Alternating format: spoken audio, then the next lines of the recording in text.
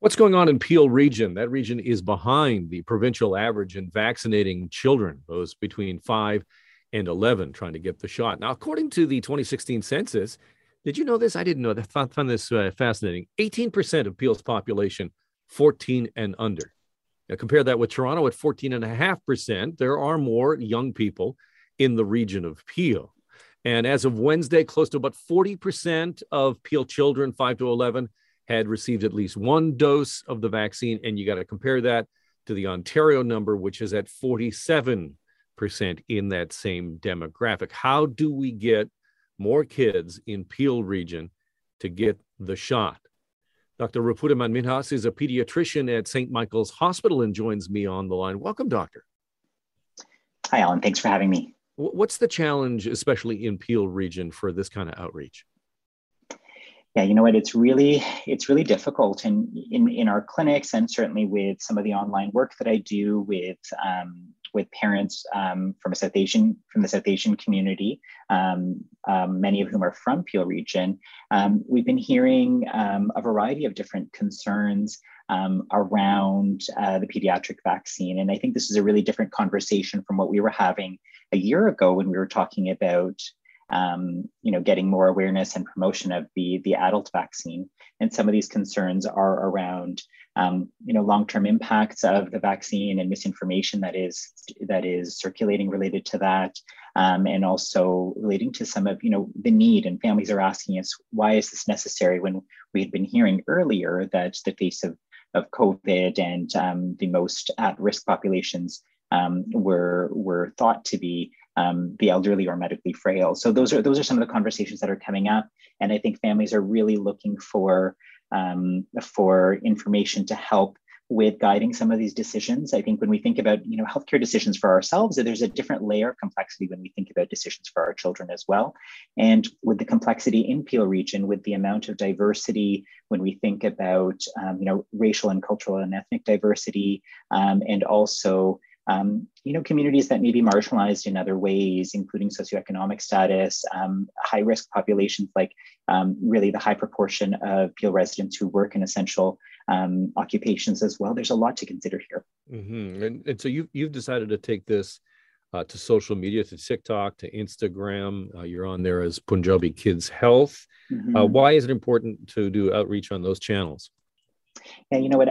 So myself identify as a Punjabi Indo-Canadian, and in my home community of Brampton in Peel region, I was really struck by the gaps and really the underlying differences during the earlier phases of the pandemic, and we saw in how we were seeing different communities, and I'm thinking particularly cultural linguistic communities, how they were interacting with the healthcare system. And I think a lot of the focus around health literacy and health information initially was being communicated primarily in English, and with a lot of layers that I think needed to be both translated but also adapted to the needs of different communities as well. So because of that, about a year ago, we launched on this online health literacy campaign. So I'm a pediatrician, as you mentioned, so it's called Punjabi Kids Health, and we try to share information that's evidence-based, that helps to myth bust, and is shared in both English and Punjabi in a way that's culturally adapted and tries to meet the health literacy needs of the Punjabi community. And we try to do it in an interactive way, because I think part of the gap has been that some of our public health interventions historically have been more prescriptive. They're designed by healthcare providers or by academics.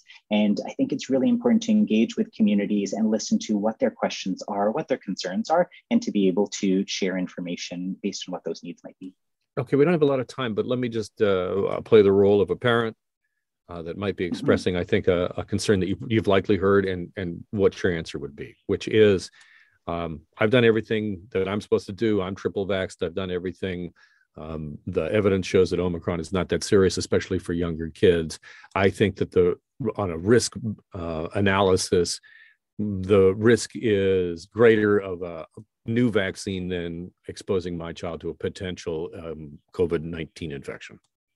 Mm-hmm. And I would say that, I would thank you for thinking through this, I think it's really important and great that you and the other adults in your household have become vaccinated and have been able to access that for your own safety.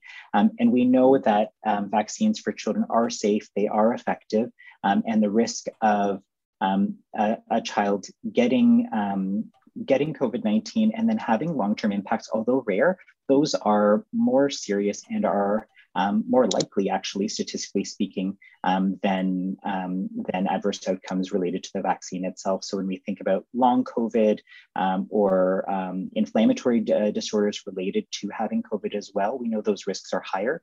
And if we have a safe and effective mitigation strategy like this vaccine, I would really encourage you to take that up for your children's safety. Excellent. Thank you so much for your time, Doctor. Appreciate it very much. And thank you for all that you're doing. Thank you so much.